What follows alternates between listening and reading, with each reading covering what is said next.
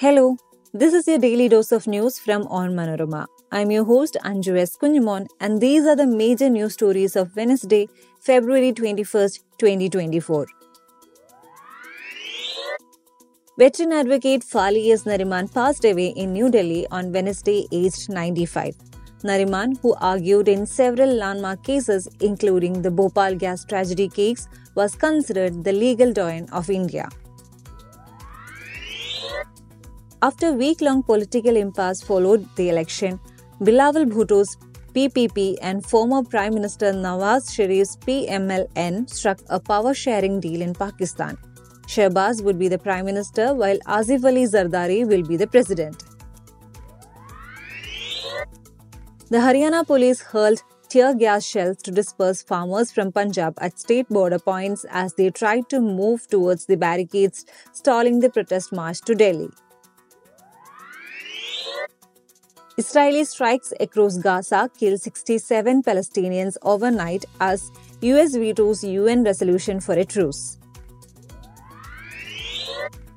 Union Environment Minister Bhupendra Yadav on Wednesday accused the Kerala government and local representatives of ignoring the escalating man-animal conflict in Wayanad district.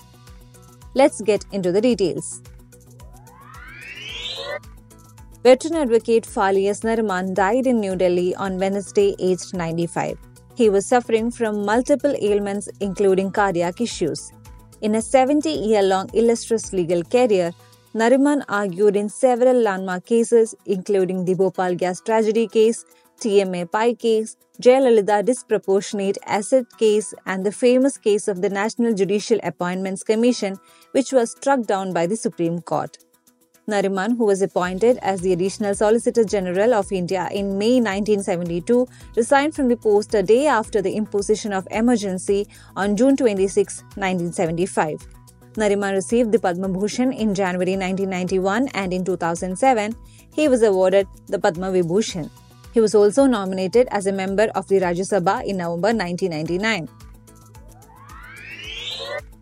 In a breakthrough that could end the political uncertainty in Pakistan, the Pakistan Muslim League, Nawaz and the Pakistan People's Party have agreed on a power-sharing deal to form a new coalition government after intense negotiations following a fractured poll verdict. In a joint news conference late Tuesday night, Pakistan People Party chairman Bilawal Bhutto Zardari announced that Pakistan Muslim League Nawaz President Shehbaz Sharif will assume the role of the Prime Minister once again. PPP co-chairman Asif Ali Zardari, 68, will be the joint candidate for the president's office. Independent candidates, a majority backed by 71-year-old former Prime Minister Imran Khan's Pakistan Tehreek-e-Insaf Party, won 93 National Assembly seats. But they and Sunni Ittihad Council failed to achieve a simple majority in parliament to form a government.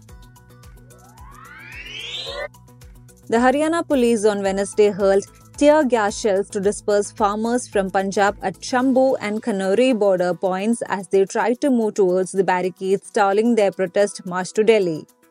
The farmers, demanding a legal guarantee on minimum support price for their crops, had announced that they would resume their protest at 11 a.m. Wednesday after their fourth round of talks with the government failed to resolve the issue.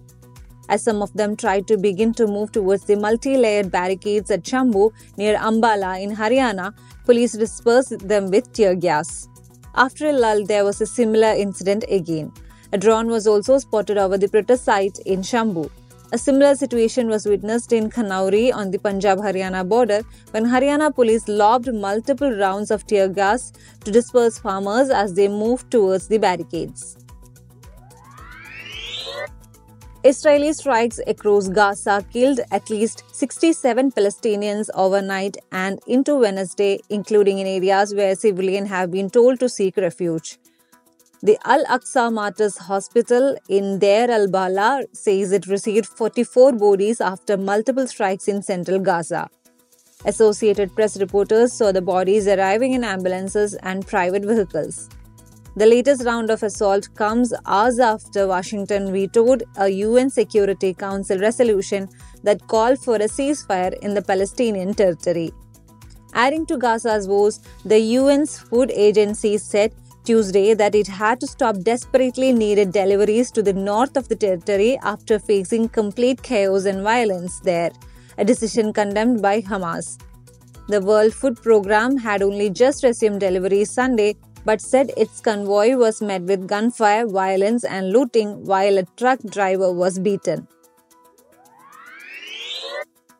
Union Environment Minister Bhupendra Yadav on Wednesday accused the Kerala government and local representatives of ignoring the escalating man-animal conflict in Wayanad district and said he himself will review the situation and meet the affected people. Taking to X, he said that he would ensure relief reaches them at the earliest.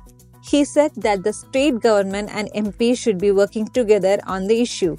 He said that while people should be sympathetic towards animals, the authorities can prevent such incidents using technology. Yadav's visit come after Rahul Gandhi met with the family member of a forest department watcher who was fatally trampled by a wild elephant in Wayanad. That brings us to the end of this episode. Thanks for listening to Daily News Dose, hosted by me, Anju S. Kunjamon, and produced by Vishnu Muralidharan with technical support from Idea Brew Studios. Follow Onmanorama.com for detailed updates on the latest news and be sure to come back tomorrow.